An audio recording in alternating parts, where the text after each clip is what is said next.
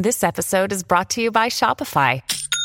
Forget the frustration of picking commerce platforms when you switch your business to Shopify, the global commerce platform that supercharges your selling wherever you sell. With Shopify, you'll harness the same intuitive features, trusted apps, and powerful analytics used by the world's leading brands. Sign up today for your $1 per month trial period at shopify.com/tech, all lowercase. That's shopify.com/tech.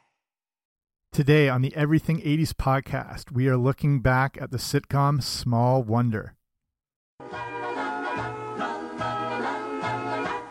She's a small wonder, lovely and bright and soft curves. She's a small wonder, a child unlike other girls. She's a miracle, and I grant you, she'll enchant you at first sight. She's a small wonder, and she'll make your heart take flight. La la la la la la la la la la la. She's fantastic, made of plastic, microchips here and there. She's a small wonder, brings love and laughter everywhere.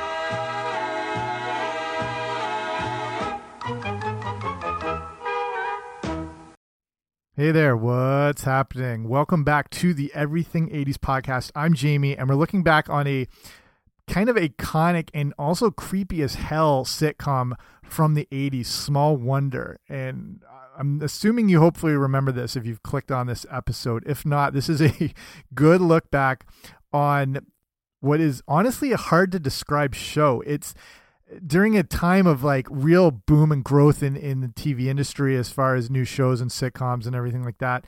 Small Wonder, like, I don't know, it captured a bit of the 80s. It also had this like 1950s sort of feel to it. We'll look back at everything, how the show was developed, the people involved, its success, how long it lasted, everything like that. Hopefully you'll like this. But before we start, if you haven't already, make sure you subscribe wherever you get your podcasts, Apple Podcasts, Spotify, Stitcher Radio. I should be there. Okay, let's do this. Okay, so as a quick summary to put this all together, Small Wonder is a science fiction sitcom based on a 10-year-old robot called Vicky, who is created by an engineer named Ted Lawson, who tries to pass her off as his adopted daughter. And it ran from September 1985 to May 1989. And again, like, I loved Small Wonder. I was a big fan of it. And it seemed like it was part sitcom and, like I said, part futuristic prediction. It was like, you know, looking at the first AI that we were familiar with. The show's creators seem pretty sure that having artificial intelligence was definitely going to be part of the future, and maybe she was like the predecessor to the Terminator or something like that. But a lot of interesting and weird things about the show. One thing, Small Wonder was rare for a sitcom in that it ran on Saturdays, which is really weird, but that meant it was easy for it to be found by a young market. Again, it also had that what makes it memorable is that theme song that we played at the start, and again, that gave it that wholesome 50s sitcom type vibe. And you know, it's a funny show. Like, it's more juvenile humor again, because like knowing the audience range, but then at the same time it still included some inappropriate stuff at the whole time. I don't know, it's a lot. But Small Wonder was created by Howard Leeds, who co-created Silver Spoons, also worked on Different Strokes. He was a child actor himself and worked on a show in the 1960s called My Living Doll that featured a young Julie Newmar, who was Catwoman in the Batman series. This show was about an android trying to blend in with society, so that's obviously going to carry over here too. And a quick rundown on the premise, if it's been a while and you forgot, is that the child robot is named Vicky, V-I-C-I, which stands for Voice Input Child Identicant. And this always made me think of the replicants in Blade Runner. I don't know, for some reason. So maybe Small Wonder was a child's version of Blade Runner in some aspect. But so like Vicky is an android of a 10-year-old girl built by Ted Lawson, who is an engineer inventor for United Robotronics. So Vicky was created as a way within the show to assist handicapped children, and Ted brings her home so she can mature and learn about a family environment, almost like a guide dog or a dog that helps whatever situation. So Vicky's kind of like Iron Man in a sense. She has superhuman strength and speed. She's also very functional, and she has an AC outlet under her right arm. She has a data port under her left arm. You can access all her controls on a panel on her back. I don't know if she had an upgraded USB port or wireless charging, but whatever. She speaks in a monotone robotic voice, and if you remember, has the ability to elongate her neck like she's Inspector Gadget. Some other abilities she had: she can shrink down to the size of a doll, a la Ant-Man. She can grow to 10 feet tall, so she is basically Ant-Man. She could channel electricity through her hands like the Emperor, so she could like do stuff like jumpstart a car or even a person's heart. She possessed a superpowered learning ability to do things like improve products or extend gas mileage on cars. So I wonder if the government hasn't actually been working on secret Vickies this whole time. And now, look, I think not using Vicky as an Avenger was a huge missed opportunity at some point. She could have definitely held her own. So in kind of an Alf type move, the family tries to pass off Vicky as one of their own and as an adopted child who has been unfortunately orphaned. So the Lawson family now has to try and keep her existence a secret, also like Alf. But it's hard because of their neighbors, the Brindles, and in Alf it was the Achmonic, so there's always those foils. The Brindles, if you remember, are always showing up when it's inconvenient, especially, remember the annoying as hell daughter Harriet with the red hair? So her father is co-workers with Ted, so I mean it's just set up for pure wackiness here. So let's look at some of the actors of Small Wonder. So the most important one is Vicky herself. And so her name is Victoria Vicky Ann Smith Lawson. She was played by Tiffany Brissett. And I'll give you some just quick fun facts on some of these people. She did a voice in the Caravan of Courage and Ewok Adventure, if you remember that TV show. She also did voices on The Adventures of Teddy Ruxpin. Ted Lawson was played by Dick Christie, who was on a lot of classics in the 80s, like Who's the Boss, Knots Landing, Newhart, The Ropers. He was even in Breaking Bad for a little bit. Joan Lawson, the mother, was played by Marla Pennington. She was on shows like Different Strokes, Magnum P.I., Charles in Charge, Happy Days, even was on The Incredible Hulk. Jamie Lawson, the brother, was played by Jerry Suprian. He was on shows like Little House in the Prairie, Mr. Belvedere, Highway to Heaven. Harriet Brindle was played by Emily Schulman. She also appeared on Alf and The Wonder Years. She was in Troop Beverly Hills, if you remember that movie. So that's the main characters. Some of the other characters, again, Harriet's parents were Brandon and Bonnie. She had an aunt named Ida May.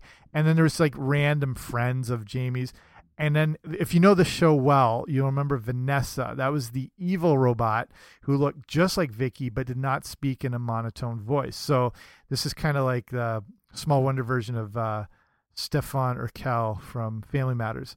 Okay, so looking at the actual production of the show and creating some of the technical shots, you wouldn't think that a sitcom would have that many issues filming, as they tend to be very straightforward multi-camera shows, you know, on a soundstage. But because Vicky was basically like, you know, Johnny Five from Short Circuit, the show required a lot of technical shots to showcase some of those abilities we were talking about before. There were actual genuine special effects and special effects shots that made use of very primitive versions of green screen before this was sort of commonplace, but it was the only way they could sort of put this all together. So some of these type shots, for example, would be, say, when Vicky's head would spin around, like she was Linda Blair in The Exorcist.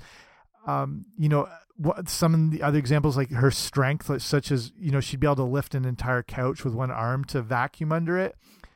And that, you know, these seem simple and sort of primitive special effects shots at the time, but were legitimate technical creations that needed to be filmed for TV, and that was one of the reasons they couldn't have a studio audience. So they would have to devote all of Thursdays just set up and record those special effects shots. So this put a lot of a real damper on the shooting schedule, because most sitcoms didn't have to worry about issues like this about special effects shots. You know, you don't remember Alex P. Keaton shooting lasers out of his hands on Family Ties to warm up the soup. So most of those special effects shots, of course, would just be Vicky, so they didn't have to bring in the other cast members. So that took even more time to have to get them ready for wardrobe and makeup, and it was a longer, more grueling shoot compared to your regular show. That leads into some of the problems that happened over the course of the series with the cast and the show. According to interviews with the cast, they all got along really well, but it was the parents of the child actors who caused a lot of the crap that went down on the sets. All the parents of the 3 different kids demanded specific tutors on set, each individually for their own kids. So they couldn't agree on the same one, so 3 individual tutors were brought in. When you need mealtime inspiration, it's worth shopping Kroger, where you'll find over 30,000 mouth-watering choices that excite your inner foodie. And no matter what tasty choice you make, you'll enjoy our everyday low prices, plus extra ways to save, like digital coupons worth over $600 each week. You can also save up to $1 off per gallon at the pump with fuel points. More savings and more inspiring flavors make shopping Kroger worth it every time. Kroger, fresh for everyone. Fuel restrictions apply. Another day is here, and you're ready for it. What to wear? Check. Breakfast, lunch, and dinner? Check. Planning for what's next and how to save for it? That's where Bank of America can help. For your financial to-dos, Bank of America has experts ready to help get you closer to your goals. Get started at one of our local financial centers or 24/7 in our mobile banking app. Find a location near you at bankofamerica.com/talktous. What would you like the power to do? Mobile banking requires downloading the app and is only available for select devices. Message and data rates may apply. Bank of America NA, member FDIC. All the parents didn't get along at all. So even though the kids were like getting along well, the parents created all the unnecessary tension on the set. They would always clash with each other and the other cast members, and some of the other, production staff and cast members themselves remarked that the parents were acting like they were the stars of the show. People like that, I'll leave it alone. The adult cast members on the show also weren't really knowing what they were making. They were aware it was a kid's show, but like I said, look back on this thing if you haven't seen it for a while. There's a lot of really weird sort of sexual innuendos, and I don't remember it being that sort of creepy, especially with Ted and his wife and him being all over him, over her.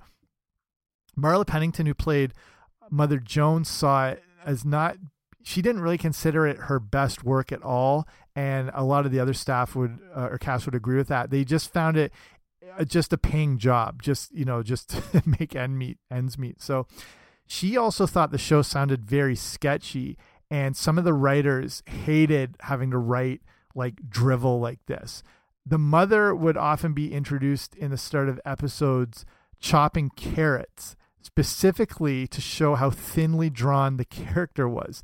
That the writers actually wrote in these little snubs at the show. Writers had to write so few pages of dialogue, they were said to wonder if they were working on a sitcom or an oil painting. That's a quote from them. So if you're going back and watching this show, or if you own it for whatever reason, look out for those scenes where the mother is chopping carrots, and that's that little inside dig. So then what's important to look at is the specific issues for Vicky herself, played by Tiffany Brissett. So most might not know it due to her having to play a robotic character on the show, and this actress Tiffany doesn't seem very, she's just going through these monotone lines, and it doesn't seem like a actual role or she needed any real skill. But she was a extremely multi-talented actress who could sing, dance, she did gymnastics, she played instruments, she did competitive horse jumping, like, you name it, she did it. She was even up for the role of Punky Brewster, which I could definitely have seen her play. She was picked out, Tiffany Brissett was picked out of 400 different girls for the role, but because of like the one-dimensionalness of playing a robot, she was stuck in that character the whole time. So you might be watching thinking like, this kid isn't really talented, but she was. She got extremely frustrated as she was stuck in this role with the same outfit and really couldn't show off any of her real abilities. She's giving these monotone performances, but isn't able to engage with the rest of the cast within the show. You can actually see her biting her cheek sometimes because she's having to stop herself from laughing at like the punchline jokes or any of the other funny lines that the other cast are saying. Brissette's mother would also cause issues backstage and push more for her daughter and to showcase her abilities. But again, you sort of had to know what you're signing up for when you're playing a robot.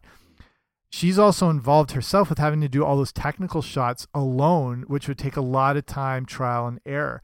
So Brissette would later leave show business and go on to become a nurse in Boulder, Colorado. There's actually a clip you can see on YouTube where they do a surprise reunion on air with the cast and her crew members back in 2007, if you want to check that out. So let's look at the impact and sort of the success of Small Wonder. It was a pretty big hit. It was geared towards younger viewers, but they were able to capitalize on getting a decent sized audience because it was on Saturday mornings, which again was pretty unheard of then for a live action show, let alone a sitcom. I mean, this is obviously dominated by Saturday morning cartoons till they all went away. And then that made it so they didn't have any real competition. So it was, again, easier to attract an audience. The show would debut on September 7th, 1985. They would do 4 seasons covering 96 episodes, and the ratings were pretty solid over the course of the 4 years. The seasons would average anywhere from 7 to 8 million viewers, which again, for a Saturday morning, was pretty good. You're getting a good chunk of the audience. A big thing Small Wonder did, which was very pioneering at the time, was syndicate their original first run series. This basically means that it started out as a syndicated show.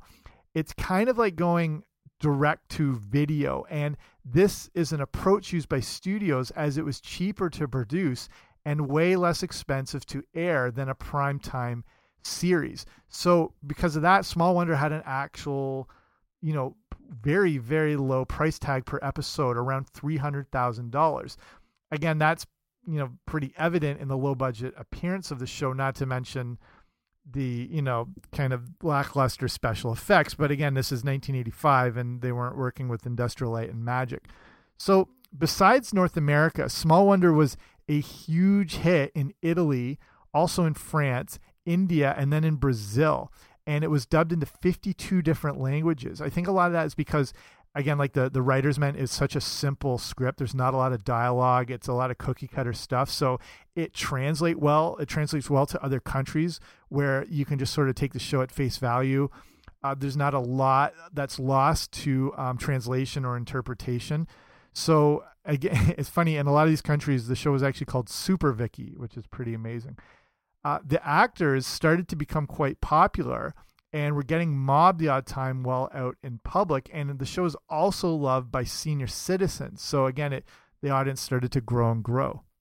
But again, it didn't last too long. I mean, it lasted 4 seasons, which is not too bad. But I mean, you can only go with that same premise and situation for so long. I mean, like, how many stories can you tell, or how many different variations of the story can you tell about this robot living in the house and getting up to whatever shenanigans? You know what I mean? Like, you sort of run the well dry after a while.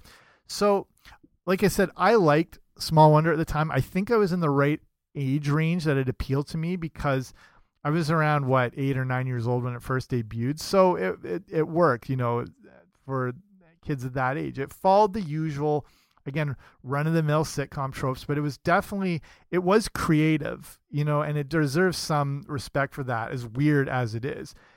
It constantly shows up, though, on those worst shows of the 80s list. But again, it wasn't trying to be something it wasn't. You know what I mean? It was the cheapest sitcom of the time to produce, and it was noted that it was impossible for it not to make money due to its low cost. So I get that. It was a pretty easy route to a quick buck, and that might have been the ultimate intent with the show. They needed to put something out, and there was due to this new syndication thing they were following, there was no way for it not to make money, and it allowed them still at the same time, to entertain and connect with people around the world, and it actually connected and spread a lot further than they were anticipating. To reach Brazil and India and France, they didn't think that was going to be the case. They thought, this will maybe just be a couple seasons.